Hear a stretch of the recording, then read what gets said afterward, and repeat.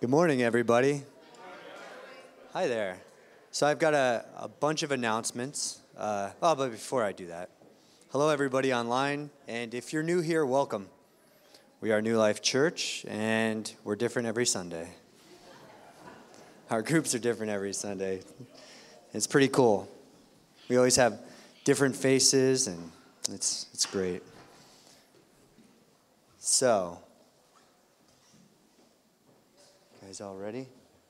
All right. Let's pray. Lord, thank you for giving us a place to come and meet you. Lord, we come here to worship you, to learn from you, and Lord, to see that light that you put in each and every person that has accepted you, to see it filtered through their experience.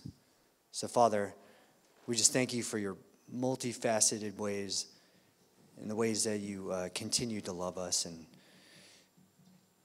to provide and to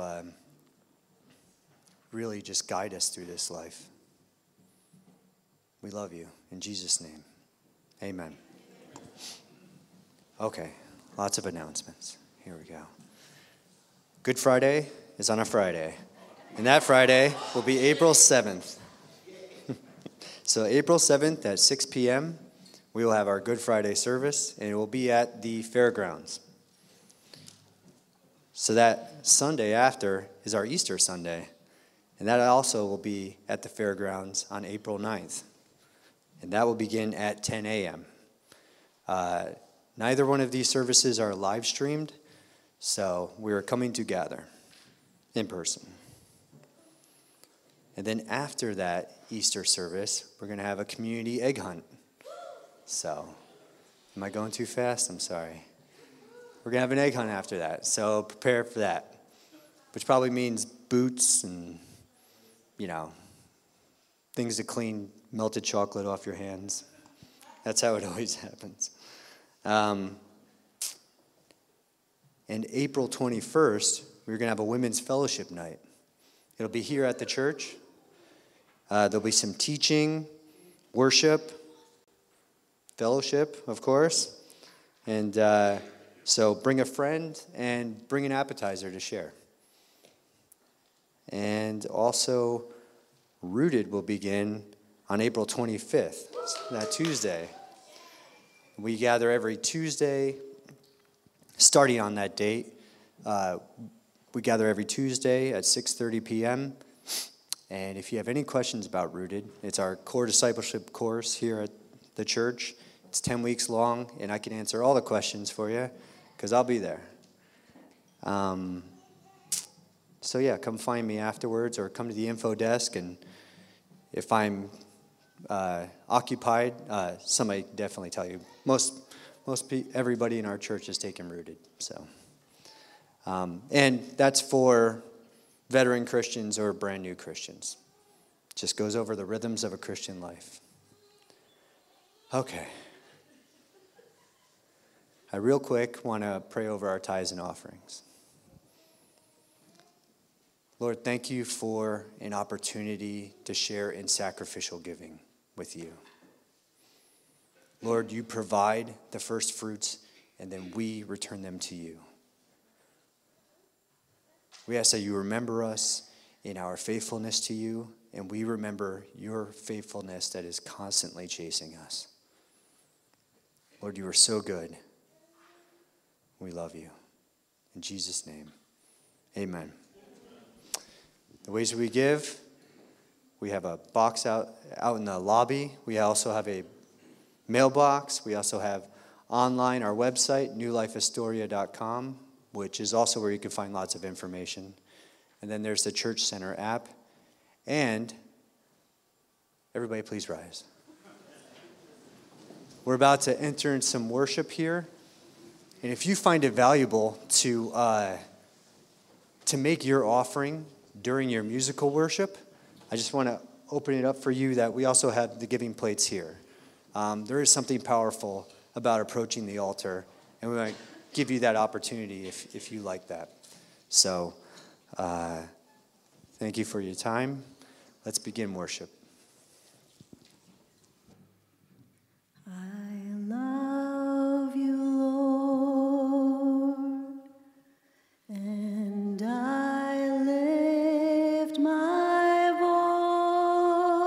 voice to worship you, oh my soul, rejoice.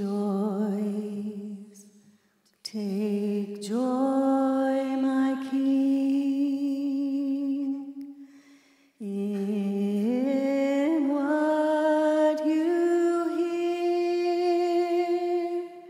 Let it be a sweet, sweet sound in your ear. I love you, Lord, and I lift my voice to worship you, oh my soul, rejoice. Take joy, my King, in what you hear. Let it be a sweet, sweet sound in your ear.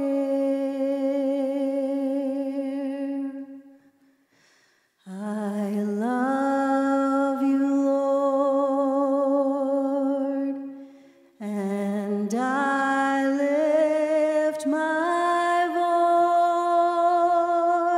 voice to worship you, oh my soul, rejoice.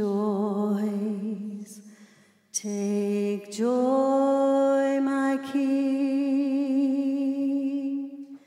in what you hear. Let it be a sweet, sweet sound in your ear. We love you, adore you, Jesus. We love you, adore you, Jesus. We love you, adore you, Jesus. We love you, adore you, Jesus. Jesus, we love you so much this morning. And we just thank you for the cross. We thank you for the blood that you shed. We thank you for your body being broken for us so that we might be forgiven and so that we might have life eternally with you in heaven. Lord, we just have so much to thank you for. We exalt you. We worship you. And we just want to lift you up this morning and let you know just how much we love you. In Jesus' name I pray. Amen.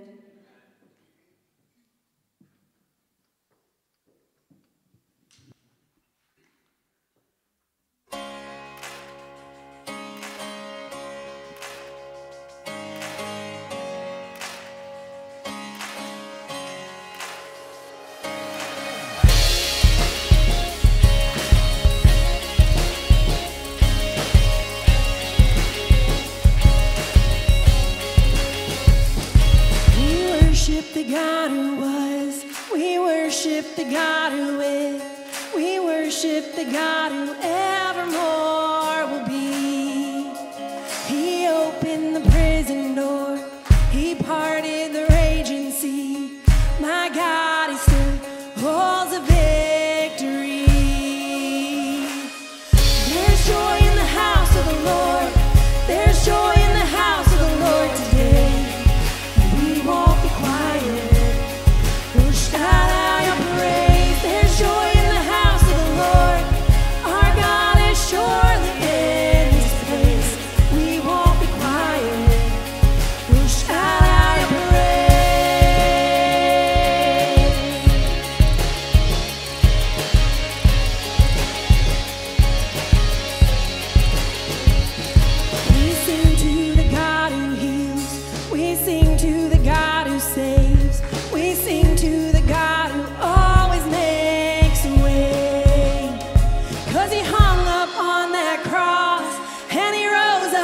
from that grave. Our God is still rolling stones away. There's joy in the house of the Lord. There's joy in the house of the Lord today. And we won't be quiet.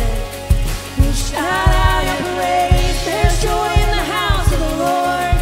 Our God is surely in this place. We won't be quiet. We'll shout out your praise.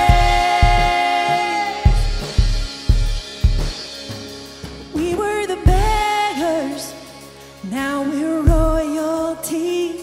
We were the prisoners, now we're running free. We are forgiven, accepted, redeemed by His grace. Let the house of the Lord sing praise. We were the beggars, now we're royalty. We were the prisoners, now we're running free. We are forgiven, accepted, redeemed by His grace. Let the house of the Lord sing praise. There's joy in the house of the Lord. There's joy in the house of the Lord today. We won't be quiet. We'll shout out your praise. There's joy in the house of the Lord. Our God is surely in this place. We won't be quiet. We'll shout out your praise. There's joy in the house of the Lord. There's joy in the house of the Lord today. We won't be quiet. We'll shout out your praise. There's joy in the house of the Lord. Our God is surely in this place. We won't be quiet. We'll shout out your praise. We'll shout out your praise. We'll shout out your praise. We'll shout out your praise. We'll shout out your praise.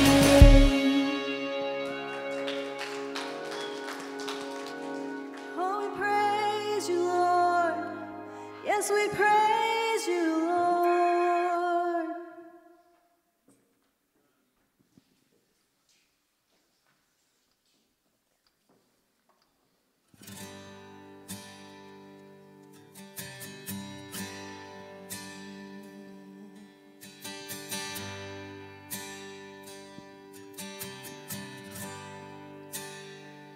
I love you, Lord.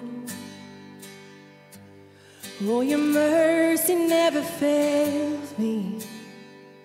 And all my days I've been held in your hands.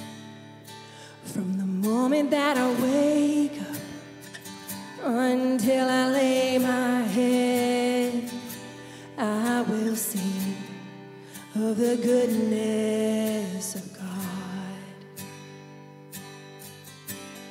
And all my life you have been faithful. All my life you have been so, so good. With every breath that I am able, oh, I will sing of the goodness of God. And I love your voice. You have led me through the fire, and in darkest night you were close like no other. I've known you as a father, and I've known you as a friend, and I have lived in the goodness of God. 'Cause all my life you have been faithful, and all my life you have been so, so good. With every breath that I am able, oh, I will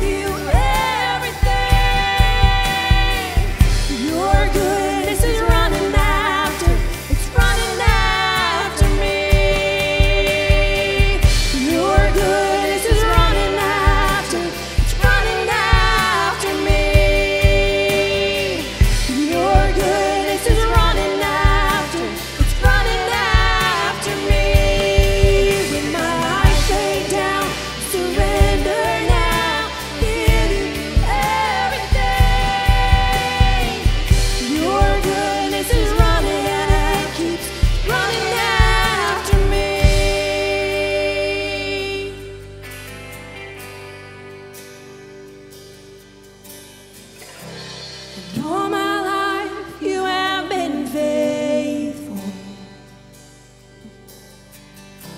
and all my life you have been so, so good.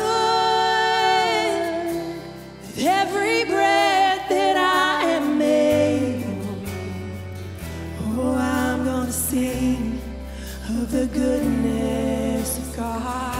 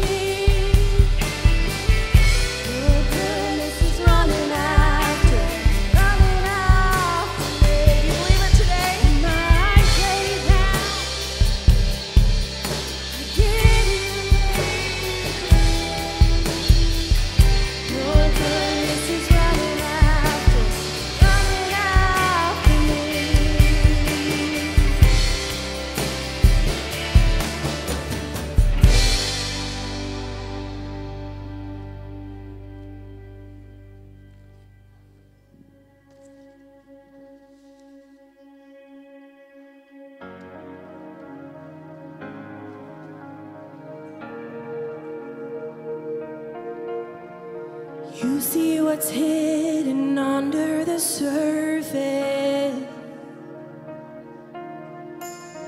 You see the beauty under the tarnish. Find in fire what you call gold. You will find in fire what you can mold. Find me here in your presence. I'm not leaving the same. Let your refining fire purify me again. Let the weight of your glory bring me back to my knees. Oh God, come with revival. You can start it in me. You have your purpose, you see the outcome. You have intention, you're bringing freedom. You will find in fire what you call gold. You will find in fire what you can mold. Find me here in your presence.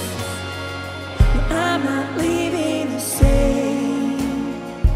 Let your refining fire purify me again.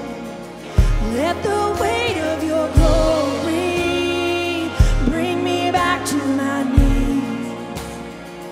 Oh God, come with revival. You can start it in me. You can start it in me.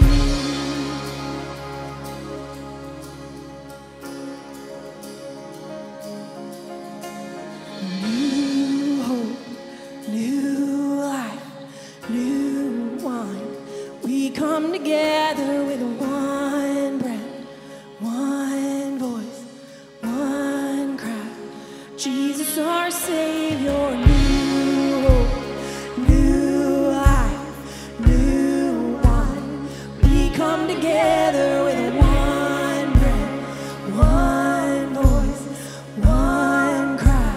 Jesus, our Savior, new hope, new life, new wine. We come together with one breath, one voice, one cry.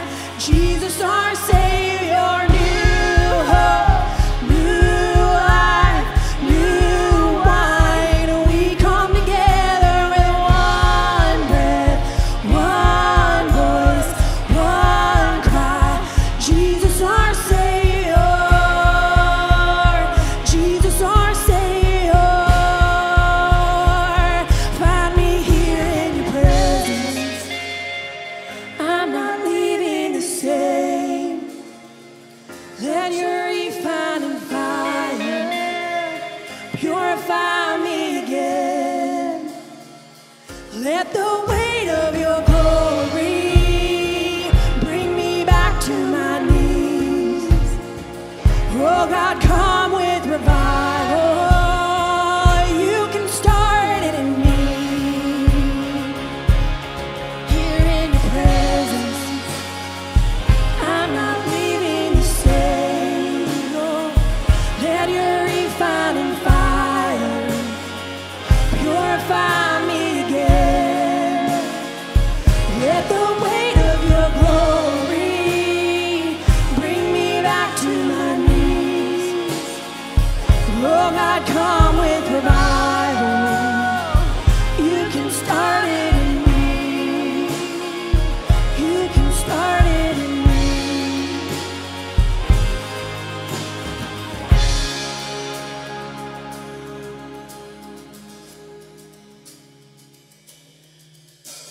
New hope, new life, new wine. We come together with one breath, one voice, one cry. Jesus, our Savior, new hope, new life, new wine. We come together with one breath, one voice, one cry.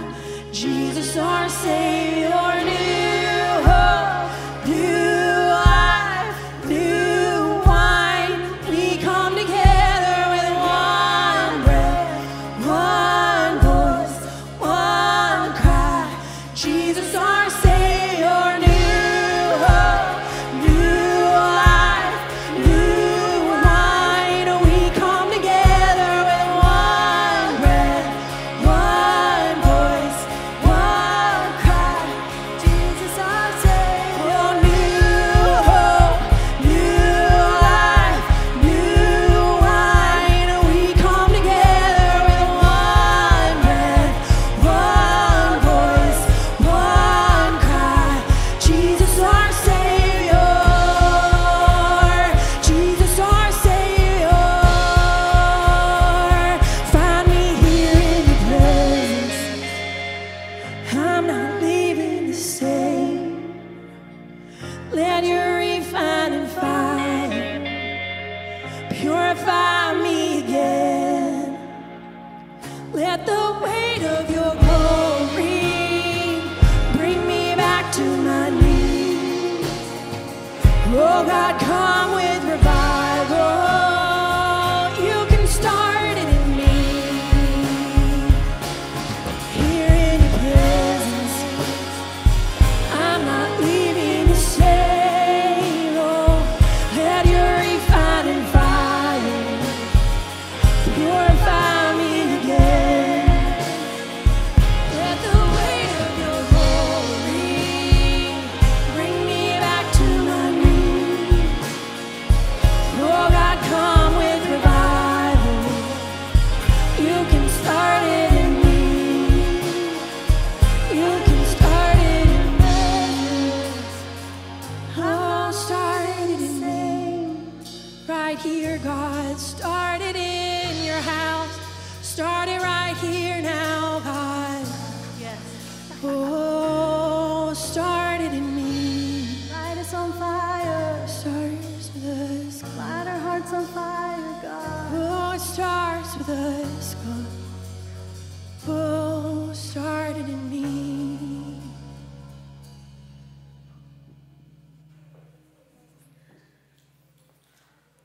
When I was listening to that set today, a song came to mind that some of you may know it, some of you may not, but I just want to sing it. Can I do that? At the cross, where I first saw the light, and the burden of my heart rolled away.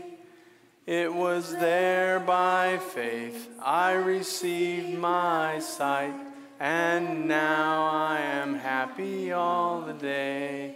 Is that true about you today? Let's sing it one more time. At the cross where I first saw the light, and the burden of my heart rolled away. It was there by faith I received my sight, and now I am happy all the day. Father, thank you for the cross. Thank you for giving us something we did not deserve, providing a way for us to be forgiven of our sins and a way for us to live forgiving as people. Encourage our hearts today to hear your word, to be open to it. Let revival start in us today because we've met you at the cross. Change our lives today forever. We love you. In Jesus we pray. And all God's people said, amen. Y'all may be seated. Kids are dismissed. Teens, stay with me. Teens have to stay with me today. Woo! This is a good teen message. I'm ready. I told Deborah, I told her that I was begging God to give me something nice to say. You ever just get that where you just need something nice to say, but there's nothing nice to say? I'm just telling you. I feel like I was apologizing to people that I didn't even preach to yet. But I believe what I'm preaching today with all my heart. And I'm just gonna not muddy it up with my words. I'm gonna use a lot of His. Amen. That way, if you've got a problem, you got a problem with God, not with Pastor Andy Roberts. Amen. Amen. So I'm just gonna just say it. Just say it the way it comes out. Judges chapter 8 and verse 1 in the NLT. And I use the NLT because the ESV, which is what I usually use, just made me explain more than I needed to explain. Because it said the same thing, it just made me explain it a little bit more. So Judges chapter 8 in verse 1. Do you remember that moment when you met Jesus at the cross? When you first saw the light? Did that burden of your heart roll away? I'm just saying. I love that. That had nothing to do with Judges chapter 8. Then the people of Ephraim asked Gideon, "Why have you treated us this way? Why didn't you send for us when you first went out to fight the Midianites?" And they argued heatedly with Gideon. Real world pastoral problems. That has nothing to do with the sermon. I just had to throw that in there for the dig. Where am I? There I am. But Gideon replied, "What have I accomplished compared to you? Aren't even the leftover grapes of Ephraim's harvest, where you're from, a better life," and I'm just throwing that in there, "better than the entire crop of my little clan of Abiezer? God gave you victory over Oreb and Zeb, the commanders of the Midianite army. What have I accomplished compared to that?" When the men of Ephraim heard Gideon's answer, their anger subsided. The men of Ephraim were angry because they weren't invited by God to the initial battle. And we've studied that over the last several weeks. And it's because God didn't need them in the main battle. And we don't like that. The evidence of pride is when God says, "I don't need you," and you get mad at God. Amen. He loves you, wants you, but He may not need you for a specific battle. Amen. Amen. But that upsets you because you want to be included in everything, or you at least want to be asked. I hear that all the time. I at least want to be asked. Sign of pride. This is free. Okay, I can tell. I'm not sure whether you're with me or not now. Amen. But God did lead Gideon to call them into battle of the tributaries, which we talked about last week, where Ephraim captured 2 princes of Midian, which were the greater victories than even Gideon got. So they weren't needed in the initial battle, but when God gave them an opportunity, they had these great victories in their lives, greater than even Gideon. And I thought about what this is. What was going on with this argument with Ephraim over Gideon? And I summarized it down to it's the battle of entitlement. Entitlement is the feeling that something is owed to you, earned by you, expected by you. Entitlement is believing that you have a right to something. And Ephraim believed they had a right to something that wasn't theirs. It wasn't their place. God didn't need them. God didn't call them. God didn't have them for that. He had something else for them.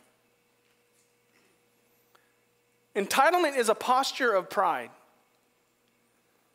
It is saying that I deserve something more. I have a right to something that maybe God has not given you. Recently, I spoke to 2 young pastors. When I say young pastors, I'm almost 60, so when I'm talking young, they're in their mid-30s. But they've been pastoring about half the time that I've been pastoring. And both of them said the exact same thing about this moment in time. Not this generation. Don't be talking about millennials being this and Gen Z being this and throw all that out. We're talking about this moment in time where all of us are included. And they said this is a generation of entitlement. The old people are entitled. Young people are entitled. Everybody's entitled to something that God never gave you. Amen. Young and old believe they're entitled to an opinion about everything. I was reading this nice little post that somebody put online, and somebody didn't like it, so they thought they were entitled to say something negative. You're not entitled to that. It wasn't your post. You want to kill entitlement? Cut off the comments section. Let them think it in their head. Let them keep their negativity right there. They can dwell there, live there. Young and old believe they have a right to authority that hasn't been given them. I talked to a couple of different employers in the last few weeks, and both of them said the same thing about this generation. They'll hire somebody, and the guy that's hired thinks he's entitled to the same money that somebody who's been working for the company for 25 years. There's this entitlement. I have to start at the bottom? I'm not going to work here unless I start at the top. And for some reason, McDonald's is paying better wages, and I don't know what happened there. Okay, that was no fun. Like Ephraim, few are satisfied with their place in life because we think we're entitled to something greater, more. The small victories that God gives you are not enough for the entitled. So God could repair your marriage, and that wouldn't be enough for you. You think you're entitled to more. Just repairing your marriage is a miracle in itself. But it's not enough. Just forgiving you of your sins and saving you from your sins is not enough for the average Christian. We think we're entitled to more. Yes, Jesus saved me, but I want more. How much more do you need than forgiveness of sins? He did the work. He suffered on the cross. He paid the price. But you think you're entitled to more. Okay, that was fun. The tributary ministries are not enough for the entitled. Nobody wants to work in children's ministry in this world anymore. They all want the platform. Why does everybody want the platform? I don't want the platform, and I can't get away from it because I'm not entitled to make that decision. I can't tell God I won't do something because I surrendered my life to Him. Amen. When I surrendered the whole thing, which was stupid. Because then I took away anything I was entitled to because I just surrendered it all up, which we'll talk about today. You can't wait till we get there. I can tell you're excited now. We think we're entitled to be recognized, respected, to reign over our kingdom, even His kingdom. And God forbid if Gideon does not give us what we want.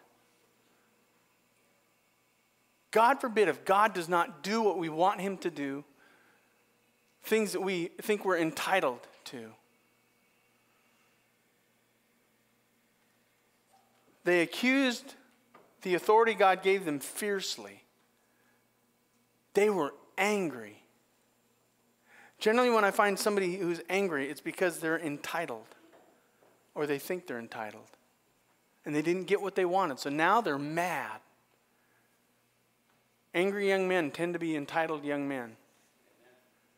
That was free. That's my old man coming outside. Forgive me for that.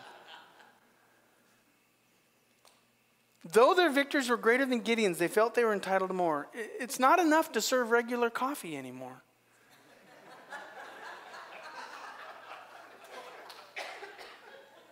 It's not enough. I'm not going to that church. They don't serve specialty coffees anymore, to my liking. And when they do, they don't make it the way the Starbucks is. We're not a Starbucks. We're not trying to be Starbucks. Or Dutch Bros. Yeah. I knew there was an idol worshiper in the place. It's a joke. It was a joke. It was a joke. It was a joke. It was a joke. Oh, stop joking in the middle of a tough sermon. Come on, what's wrong with you? That's one's going to cost me. It might be free to you, but I'm going to pay for it. It's not enough. Nobody wants to be a simple servant of the Most High God. Nobody wants to just surrender their lives to the King of Kings and the Lord of Lords. And when we do, we have things that we think we're entitled to because we've done that. I'm going to read a lot of scripture today because I don't want to use too many of my words because of stupid statements like I just made. I'm going to try to keep me out of it. We're just going to get God in it, okay? Matthew chapter 23 and verse 1 through 12 is a story where Jesus said to the crowds and to his disciples, "The scribes and the Pharisees sit on Moses' seat. So do and observe whatever they tell you, but not the works they do. For they preach, but they do not practice." There's a principle here. They preach, they tell you what the Bible says, but they don't do what the Bible says. So when we're talking about entitled people, we're talking about people who say they know what the Bible says, but they don't do what the Bible says. They tie up heavy burdens hard to bear and lay them on people's shoulders, but they themselves are not willing to move them with their finger. They do all their deeds to be seen by others because they think they're entitled to praise and glory and honor.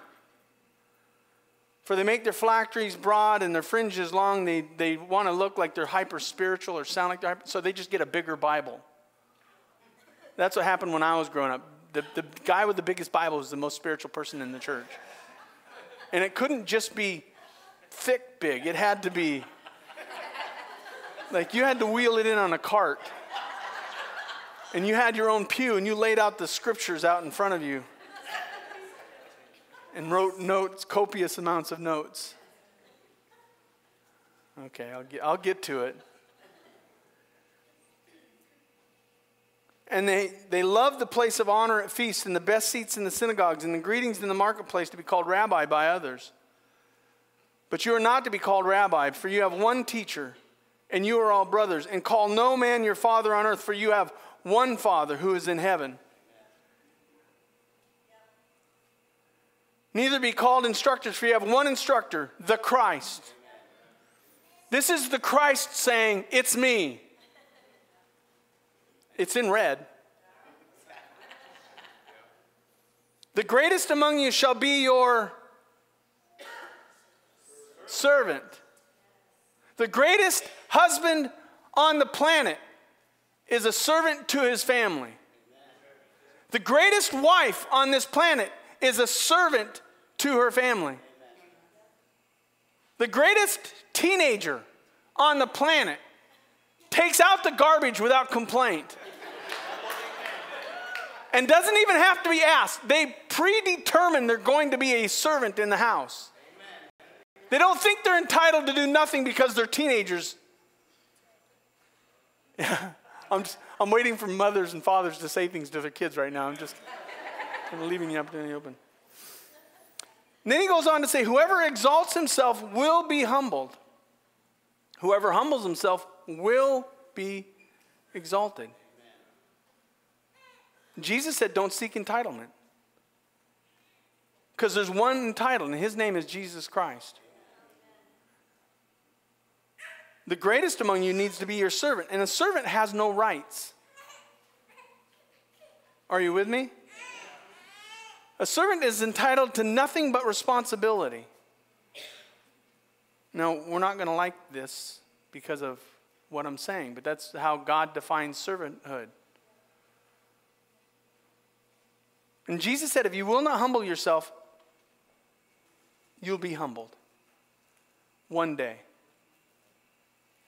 One day you'll be humbled. So you want to be entitled all you want, but one day you're going to stand before an almighty God and say you were not entitled to what you thought you were entitled to. And in front of everybody, you're going to be humbled. Luke 17:7. This is one of Pastor Angelo's favorite passages of Scripture, and he giggles every time he teaches it. He says, will any of you who has a servant plowing or keeping sheep say to him when he's come in from the field, come at once and recline at table. Let me take care of you. He's a servant. He says, which one of you has a servant who comes into the house and you say, no, you take a break. Put your feet up on my couch. Will he not rather say to him, prepare supper for me and dress properly? See, we think the servant is entitled to better treatment. That's not how servants are viewed in the Bible. I don't care whether you like it or not. I'm telling you, this is what God is saying, and I'm not going to argue with what God's saying. Amen. Prepare supper for me, dress properly, serve me while I eat, and then afterwards you can eat and drink. Does he thank the servant because he did what he was commanded? We have this thing where we think we're entitled to somebody saying thank you. Like a wife should say thank you to a husband for being a husband. You're expected to be a husband. Amen. If she didn't need a husband, she wouldn't have married you. Because now you're just getting in the way. So you also, when you have done all that you were commanded, say, we are unworthy servants. We have only done what was our duty. See, as a servant, the duty is to do whatever you're asked to do. As long as you're asked to do it, without complaint, without entitlement, without thinking that you're worthy of more or better or whatever, you're called to be a servant. But nobody wants to be a servant to the Most High God. So that was all introduction. So today I'm just speaking to the Christian who thinks they're entitled. If you're not a believer in Jesus Christ, I'm not really going to help you a lot today, other than you're going to hear me chew out Christians, which is going to be fun. Because there's Christians that aren't content with their place. They're not content with their life. They're not content with the life that God has given you. You think you're entitled to something better. We weren't even entitled for salvation, yet he gave it to us anyway. And some of you Christians are not satisfied with the victories God's given you. God's done so much in your life, but it's never enough. You think you're entitled to more or better. Well, if God fixed my wife, maybe she can change some other things about her. Make her even better.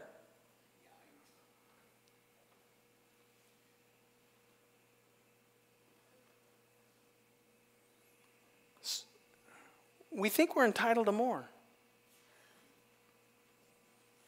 So I want to say something to you in very clear words, because we're going to take a little bit of a twist here, because I began to think about what this means to be entitled. And how we, as Christian people, have a tendency to think we're entitled to more, greater, better. And I'm telling you, this is not a message that the average Christian wants in this day. We want to hear that we're entitled to everything that we want. That we're going to move God to move mountains for us because we want the mountain moved. Not because God needs it moved, but because we want it moved. And we think we're entitled to that mountain being moved. So let me say this to you in very clear words, because this is going to be the summary of the rest of the sermon. And we'll be done in about 15, 20, 30, 40 minutes. Entitlement, I'm going to make this clear. Entitlement is the denial of Jesus Christ.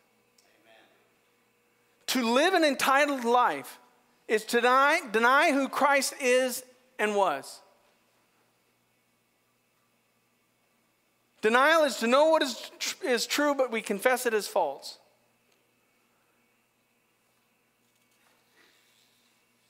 Jesus is the only one who's truly been entitled, and he deserves all the glory and honor and praise. But he chose to give up his own desires, his own comforts, and his own pleasures, that we might be restored to God.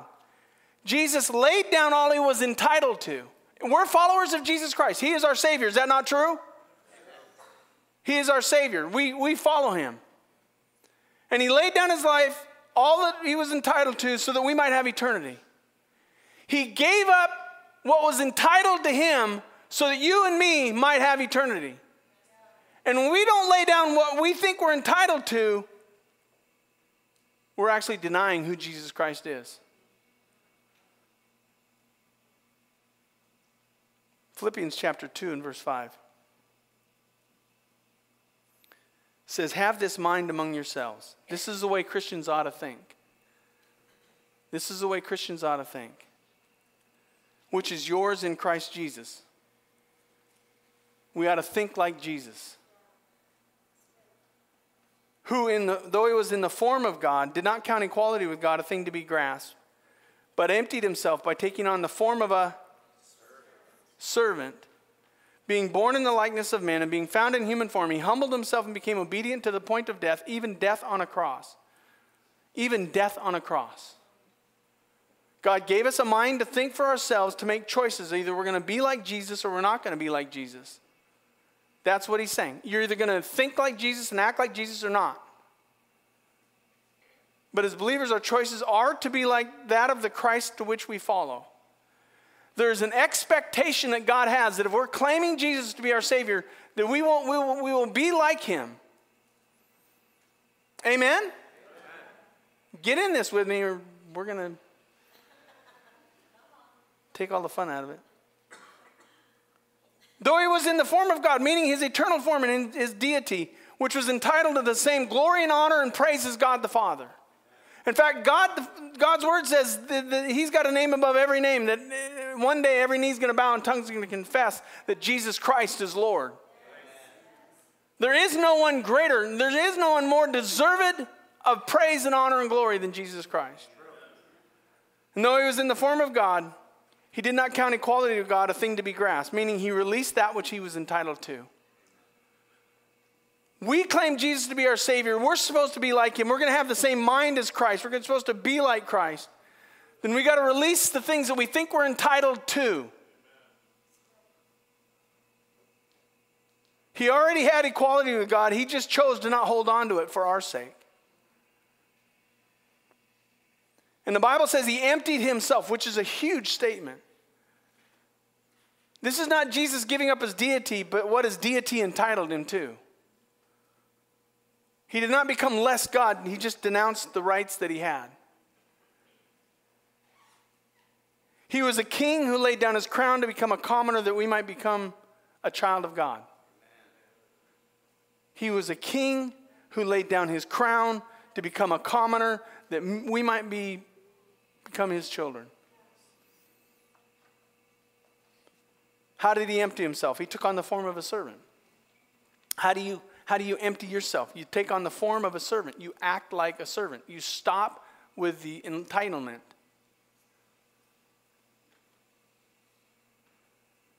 In addition to his deity, he added servitude. He didn't have to. He's the Son of God and God the Son. He did not have to let go of what he was entitled to because he was actually entitled to glory and honor and praise. I don't know what you've done that's so special, but you're not entitled to it. In comparison to him, well, I've been a good person. The Bible says our goodness, our righteousness is as filthy rags. Used women's feminine hygiene products. That just made everybody really nervous. That's what filthy rags means when it talks about that. Being born in the likeness of men, though he was God, he became man. And in doing so, he humbled himself, becoming obedient to the point of death, even death on a cross. Think about this. Jesus Christ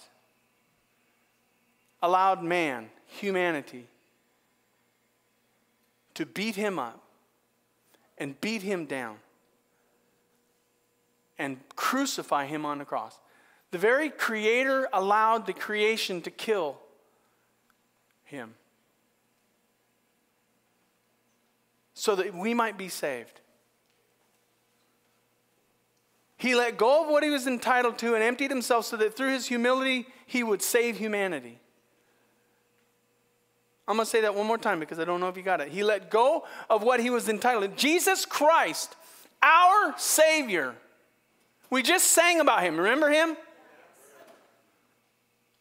He let go of what he was entitled to and emptied himself that through his humility he might save humanity. So when we act entitled, we deny the very Christ we claim to follow. When we act entitled, we deny the very Christ we claim to follow. Can I make this statement? The most prized virtue in the life of any Christian is humility. One thing that we should all be working for, striving for, trying to be is humble. I was reading in Isaiah chapter 2, which thank you for those of you who prayed for me to finally get out of Isaiah chapter 1. I finally got out of Isaiah chapter 1, and I'm flying through Isaiah chapter 2. But Isaiah chapter 2 talks about a time when there's this millennial kingdom where Jesus is going to come back and he's going to rule and reign over the earth. And during that millennial kingdom, there's going to be two things that are going to be not allowed: idolatry and pride. So you can wait till the 1,000-year reign to humble yourself, because there will be no pride. Meaning, if you're a prideful person, you might not be there. The most prized virtue in the life of any Christian is humility, because it's to be like Christ. When we give up our rights, we become stunningly similar to Jesus Christ.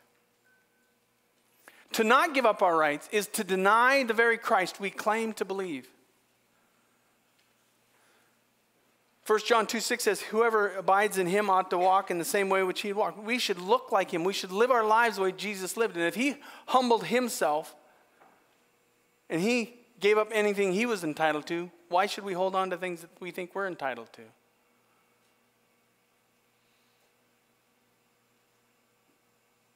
Everywhere a Christian goes, we are either confessing Christ with our life or we're denying him with our life.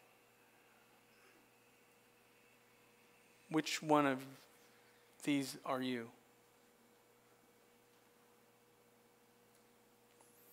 Let's get a little more personal. Let's get a little more specific. Let's get into some bigger passages of Scripture. Because there's lots of things that I could say teach that we think we're entitled to. We think we're entitled to our money, even though the Scripture teaches that the tithe belongs to the Lord. It's not law. It's not a law. It was given before the law. But you get money in your hand and you think you're entitled to it. It belongs to you. No, it doesn't. It belongs to God. He's the one that created this earth. Everything that you do and to make money came from him and his work. That was free. I'm not even going to preach on that. So those of you that are like, oh, you're going to talk about money. It's mine.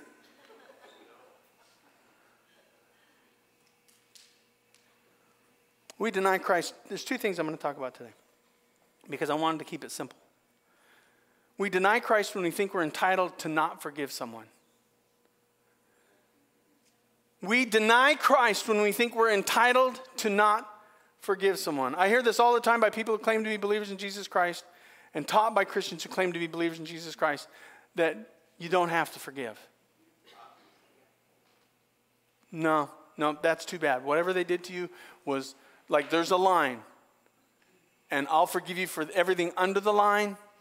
Anything over the line, not going to forgive. Not going to do it.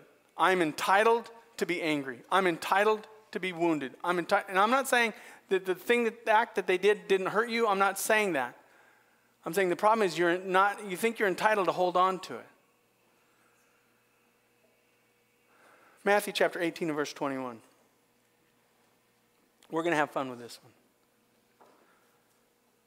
Then Peter came up and said to him, why is it always Peter, by the way? That's just a side note. Whenever we deal with pride, Then Peter came up and said to him, Lord, how often will my brother sin against me and I forgive him? As many as 7 times? That sounds hyper-spiritual. I'll forgive you 7 times. Jesus said, I do not say to you 7 times, but 77 times. Some passages saying the same thing says 490 times. So in a day, you're supposed to forgive. Let's just call it 77 times. We'll use this passage. In a day, when somebody wrongs you, you're supposed to forgive them 77 times. That's what he's saying. And then he goes on and he tells a story. Therefore, the kingdom of heaven is maybe compared to a king who wished to settle accounts with his servants. Now he's talking about a heavenly relationship where Christians are supposed to dwell. Where we dwell is in the kingdom of God. We are under his authority and under his responsibility. Once Christ becomes our Savior, that's where we dwell. So he says, let me just tell you the story about what Christian life is like. He went to settle accounts with his servants. And when he began to settle, one was brought to him that owed him 10,000 talents. That's about $3 million. I don't know about you, but if you owed somebody $3 million right now and they said, hey, I want that money back right now, could you pay that back?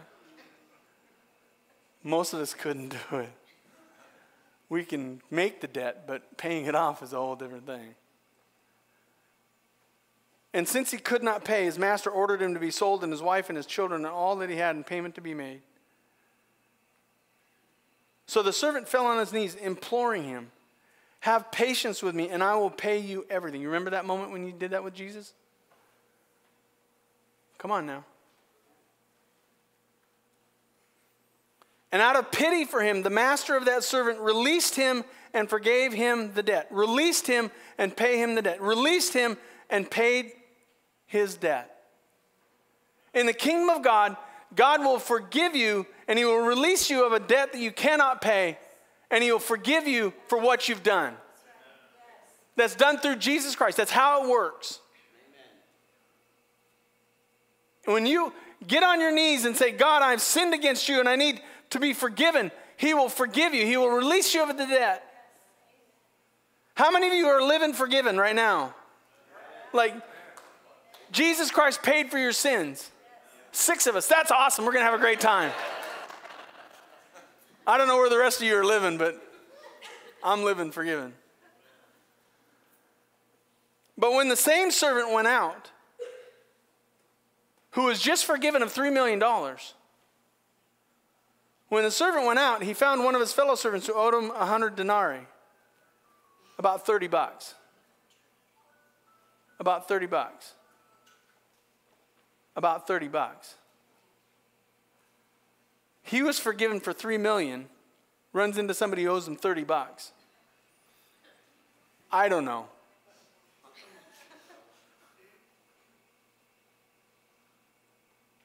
And seizing him, he began to choke him and say, pay what you owe. Violent. $30. You ever get that mad over $30? Come on now.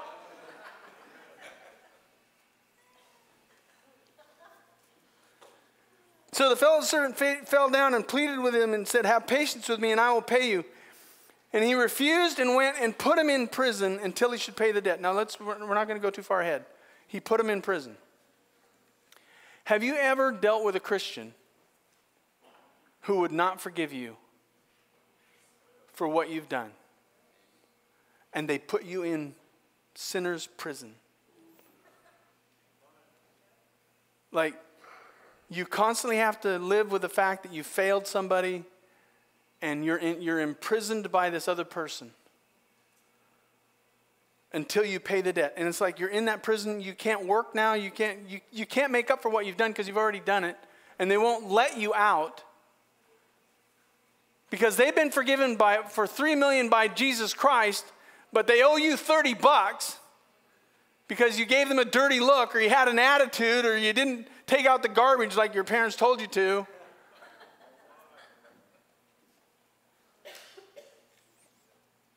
And they put you in prison. And I know a lot of you are living in prison where somebody will not forgive you. Like, do you have somebody in your life who they just will not forgive? They claim to be believers. I get it if you're not a believer in Jesus Christ. But if they claim to be a believer in Jesus Christ and they have been forgiven of all of their sins and they put you in prison for your $30 debt,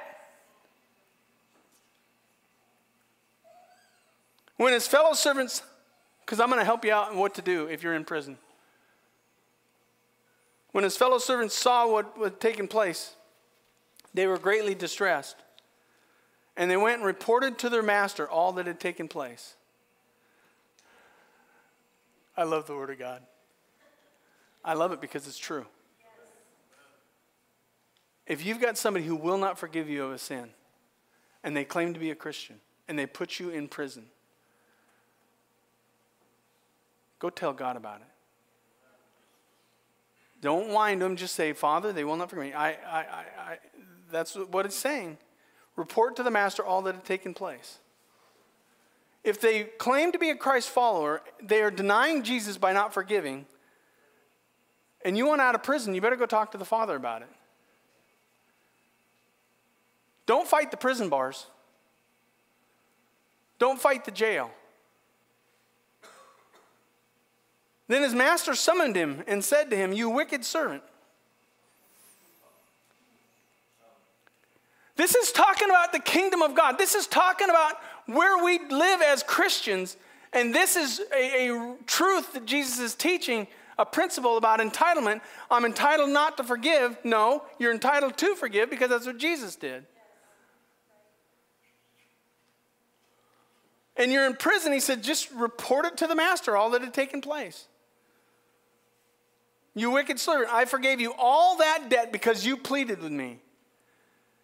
And should not you have had mercy on your fellow servant as I had mercy on you?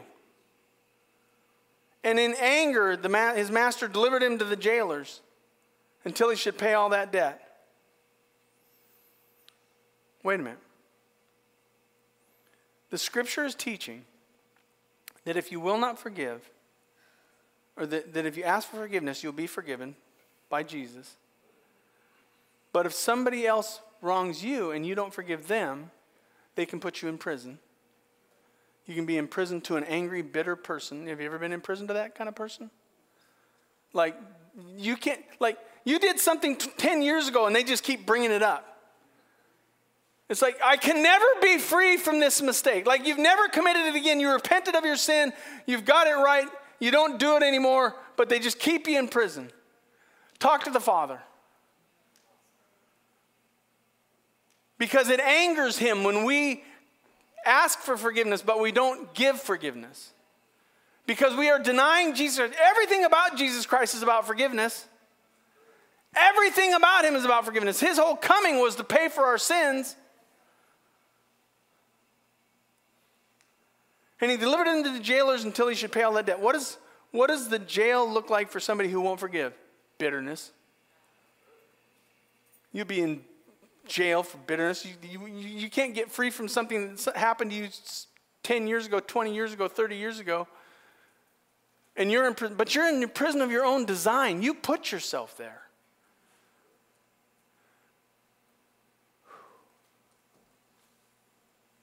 You put yourself there because you don't have to live there. You don't have to dwell there. You can forgive the way that Jesus forgave, freely, finally, and fully. But no, I'm going to hold on to that. Yeah, stay in prison. Stay in prison to a wrong that happened to you when you were in high school. And you haven't been in high school in 40 years. But you still hate that person that did that. And every time you see him, you're just back in prison. I'm in this angry place again. I've literally watched people who have made mistakes not be forgiven by their spouse, and no matter what they do, they can never get free from it. They're put in prison. But that spouse is just as much in prison as the person they've put in prison. So also my heavenly Father will do to every one of you. Amen. I'd start screaming too. So also, this is talking about the kingdom of God. This is talking about what it's like to be in a Christian life. This is what it's talking about, to be under the authority of Jesus Christ, or under the authority of God in the life of Jesus Christ. So also my heavenly Father will do to every one of you if you do not forgive your brother from the heart. I don't like that, Pastor Andy. I think I'm entitled. No, you're not entitled to anything if you're seeking forgiveness from Jesus Christ. What you're entitled to do is to forgive people who have wronged you. You're entitled to get a get out of jail free card. if you're put in prison by somebody else, you call upon the Father and say, get me out of jail. And he'll summon them in front of him. You want to stand before an angry God because you won't forgive. You really want to stand before God and say, tell him why you didn't forgive that person who wronged you when you did so much to him? When you've got $3 million worth of debt that he paid in full? He put his son on the cross for you. He crucified his child for you.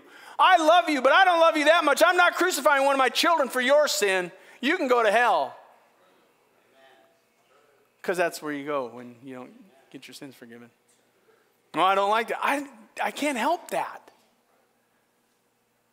But I can help you get free from the bondage of your sin. But we're denying Christ when we don't forgive. Matthew 6:14, for if you forgive others their trespasses, your heavenly Father will forgive you. But if you do not forgive others their trespasses, neither will your Father forgive your trespasses. Meaning this is what, if you're not a forgiving person but you claim to be forgiven, I wonder if you're even saved. I wonder if Jesus Christ is really your Savior. Because if Jesus Christ was really your Savior, you would understand what he did to free you from the bondage of your sins. And if you're still bitter and angry and upset, I just don't see Jesus being that way about our sin. Be kind one to another, tenderhearted, forgiving one another, as God in Christ forgave you. Colossians 3:13, bearing with one another, meaning putting up with one another. Sometimes you just got to put up with your spouse. She's got to put up with me every day. If anyone has a complaint against another, forgiving one. If you have a complaint against another, you forgive that person. As the Lord has forgiven you, so you must forgive. Must forgive. He's not saying you can make the choice. If you're going to claim Jesus as your Savior, you must forgive. Or you're not forgiven. I told you I wanted to preach something nice. I tried. I'm just telling you, I tried with all my heart. Everything about Jesus is about forgiveness. And when you don't forgive, you deny him. What you're saying is you are better than or more worthy of justice than he was. When you deny Jesus, you deny Jesus when you think you're entitled to not forgive. So if you're in this room and you've got issues with forgiveness, God's trying to help you. You're entitled to forgive. You can forgive your spouse. You can forgive your parents. Maybe your parents were bad parents. And I can tell you, as a parent of older kids, there are times my kids tell me about how bad of a parent I was. And I thought I was pretty good. So you can be a pretty good parent and still have your kids think that you did it wrong. But what you want them to do is forgive you for the wrongs that you did. Amen. We deny Jesus when we think we're entitled to not forgive it. And we deny Jesus when we think we're entitled to be served. And I'm going to quickly go through this because of time, and I can tell I'm losing some of you. I see this all the time by people who claim to be believers in Jesus Christ who only serve God where it's best for them. I'll only go through this trial because it's best for me, or this one's not best for me. Matthew 20:20 says, then the mother of the sons of Zebedee came to him with her sons. And kneeling before him, she asked him for something. I think this is a little manipulative. That's just my take on it. And he said to her, what do you want? And she said to him, say that these two sons of mine are to sit, one on your right and one on your left in your kingdom. Isn't it true that parents think their children are entitled to more than what they are really entitled to? Your kid can't play baseball, but you think they're entitled because they're on the team to play baseball. I'm just saying. I'm just saying. I'm sure there's something else they're really good at that they don't have to have a parent get on their knees and beg for something entitlement-wise. Okay, keep going. I'm sorry. And he said to her, what do you want? And she said to him, say to these two sons of mine are to sit, one on your right and one on your left in your kingdom. And Jesus answered, you do not know what you're asking. Are you able to drink from the cup that I am to drink? Are you able to live the life that I'm going to live? And they said to him, we are able. And he said to them, you will drink of my cup, but to sit on my right hand and on my left is not mine to give. Jesus himself says, I'm not entitled to decide who sits there. Jesus himself says, I am not entitled to make that decision. It is for those to whom it has been prepared by my Father. And when the 10 heard it, they were indignant at the two brothers. But Jesus called out to them and said, you know that the rulers and the Gentiles lord it over them, and their great ones exercise authority over them. It shall not be so among you. Stop. He's talking to us. It shall not be so among you. To think you're entitled to something greater, a higher position, more honor, more praise. It shouldn't be so among us. But whoever will be great among you must be your servant. You know, the greatest husband is the one who serves his family the greatest. Amen. Who doesn't whine about having to serve his family, but he serves his family every day. The greatest wife on the planet is one who serves her family. Who gives her life in the service of her children and her husband. The greatest teenager is the teenager that serves his or her family.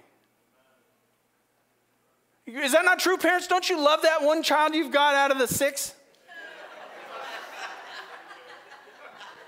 That you know that if you get old and decrepit, they're going to be the ones that will move you into their house instead of moving in, right? Or you got that one child that when it's all in bad shape, like they're going to be the ones taking care of you. That's not a negative towards the other ones. I'm just saying, but you really appreciate that one that mows the lawn. My kids haven't got that down yet. I even got a riding lawnmower. That doesn't help.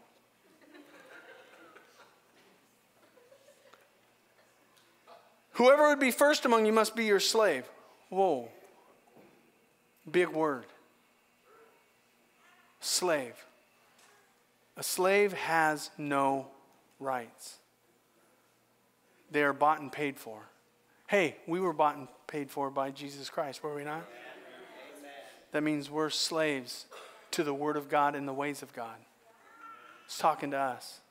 We're not entitled to anything. We're not entitled to anything. Even as the Son of Man came not to be served, but to serve and to give his life a ransom for many. Mom thought her sons were entitled to more. Jesus says it's not up to him. He just came to serve and give his life a ransom for many. Think about that from a Christian standpoint. How different would Christianity be if we just lived to serve one another instead of serving ourselves? Every selfish act we perform, every responsibility we disregard, every indication of a character that does not conform to the will of God, anything that we do that does not look like Jesus is a denial of Jesus.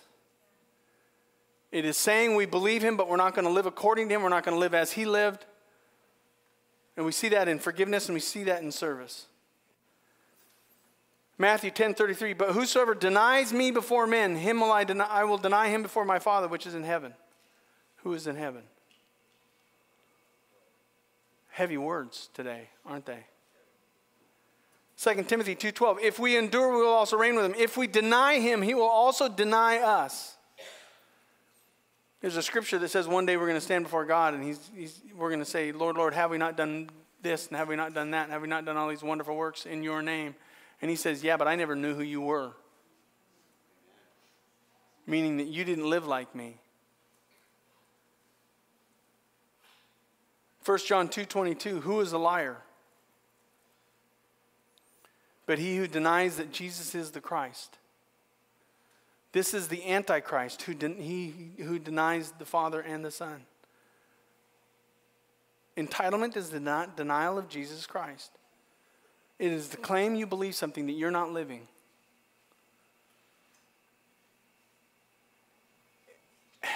And I'm just reading the scripture. Who is the liar?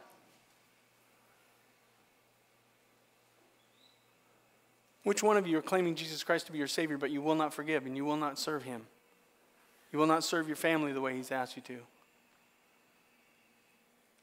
See, you keep thinking Christians keep thinking the Antichrist is this big bad guy. In fact, the Scripture teaches that there's going to come a day when there's going to be many Antichrists who live in denial of who Jesus Christ is.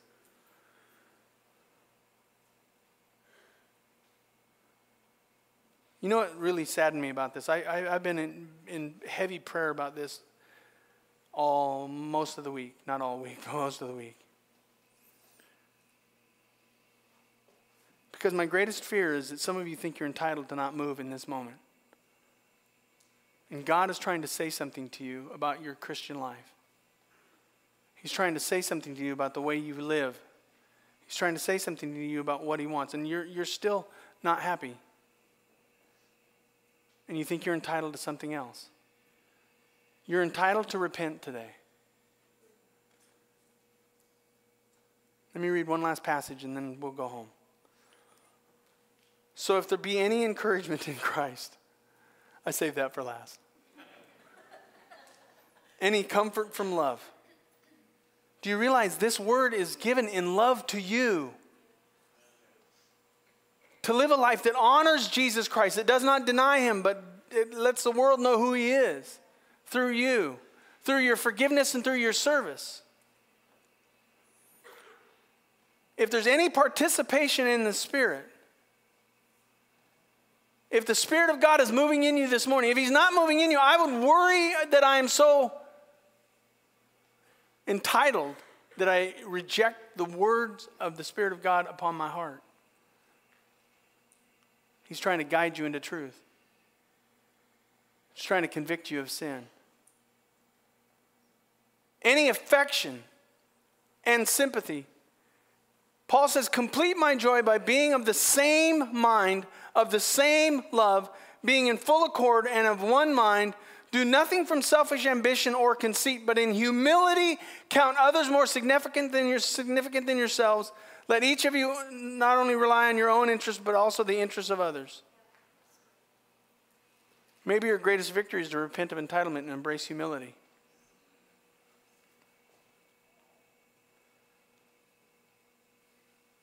I'm not just trying to teach you a Bible lesson that you can go home and say, well, I think that it means this.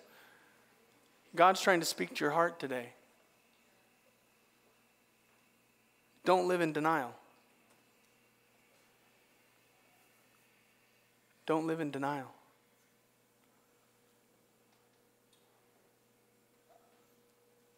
Don't live in denial. Don't live in denial. Jesus Christ is worthy of more than that. And you can move closer to him today or you can move farther away.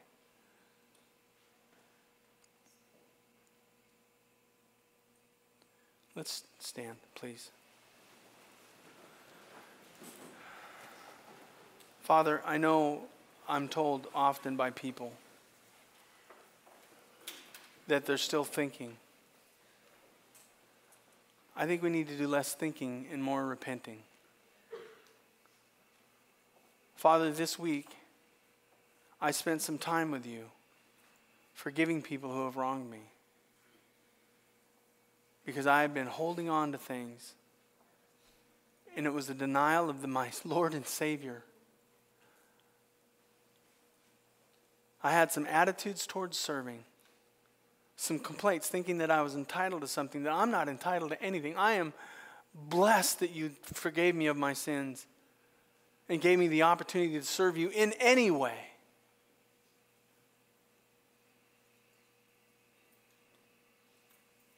I wanted to make sure, Father, that when I brought your word to these people that you're trying to speak to at this moment, in this place, at this time, that they could be free from the attitude of entitlement.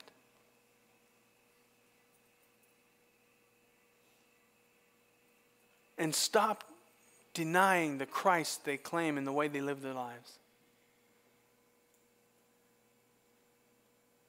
Father, I believe with all my heart these are not bad people. I think the world's just got in on us because the world is entitled.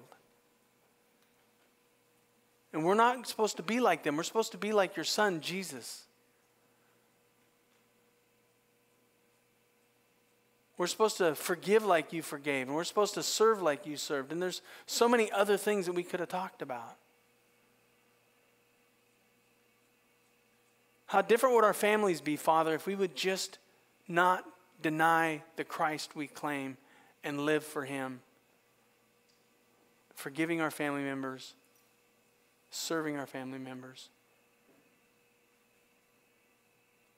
How different would the church be if we would stop living in denial of the Christ we claim to believe and actually live a kingdom life? Just in these two areas, Father, of forgiving those who have wronged us and serving those who you've saved.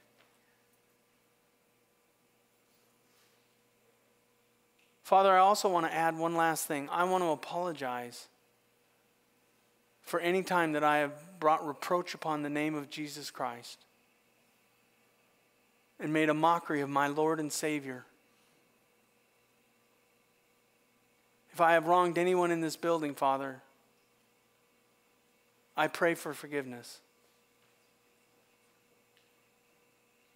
But I know I'm not called to live in prison. That's why I asked you to forgive me.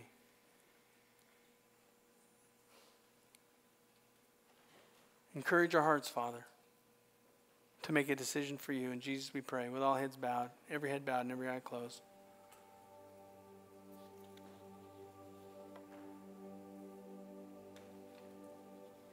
Maybe you're not one who's denied Christ. Maybe you ought to give him some glory and some praise for that. But maybe there's somebody you need to forgive. Why don't you just come up to this altar and why don't you just get on your knees and humble yourself in the sight of the Lord and let him lift you up and just say, Father, this is somebody that I've wronged. I need forgiveness.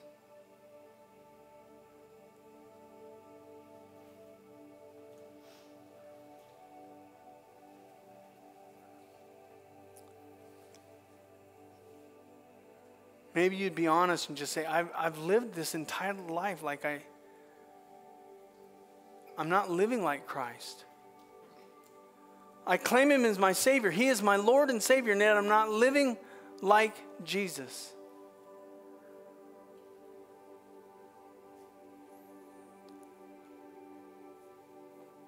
Maybe you need to come and repent of the denial of the very Christ you claim to believe.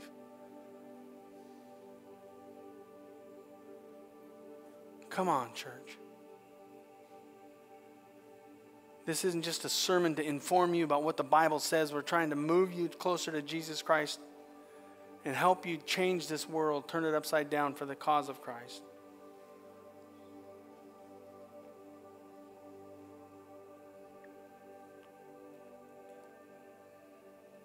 Maybe you just need to repent of being entitled in your marriage.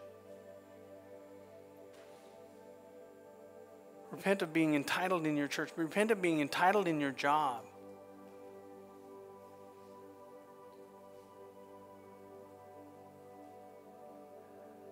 Or you're like Ephraim, who's just going to keep fighting the authority. You're just going to keep fighting people who you think you're entitled to more from.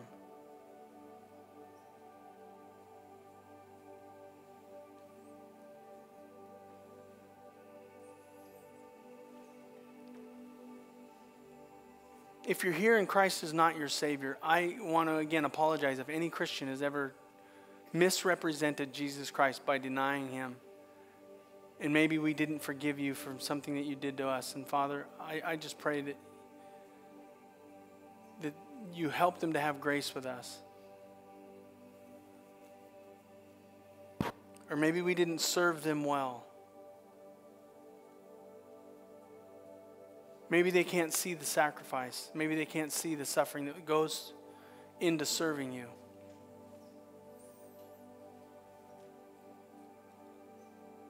Father, I also pray for that one that does not know Christ. That I want them to know this is what's expected. When you trust Christ to be your Savior, to receive the forgiveness of sins, you're surrendering your life to His life.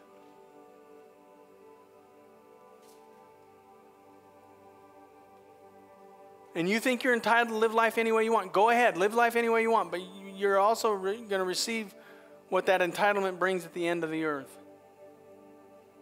Separation from God. Say, well, I don't believe that to be true. You're entitled to your belief if you want. You can be wrong. But you're not entitled to discount what the Word of God says. That God so loved the world that he gave his only begotten Son, that whosoever believes in him shall not perish, but have everlasting life.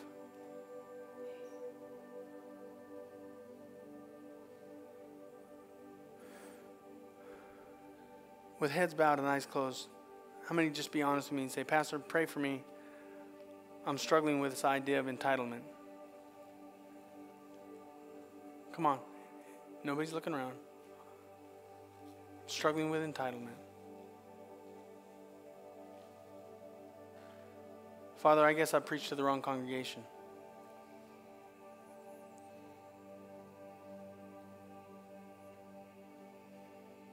I love you, Jesus.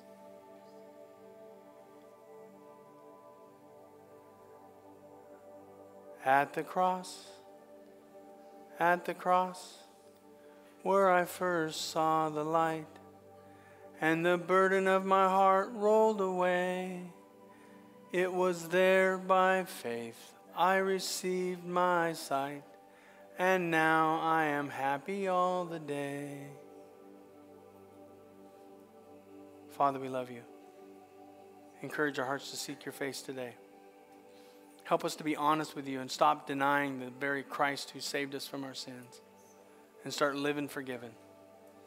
We love you so. In Jesus we pray. And all God's people said, guys, thanks for coming today. We got 2 weeks to Easter. Don't think you're entitled to not bring somebody. Bring somebody who doesn't know Jesus. Amen? Amen. Have a great day. God bless. Don't forget your kids, please.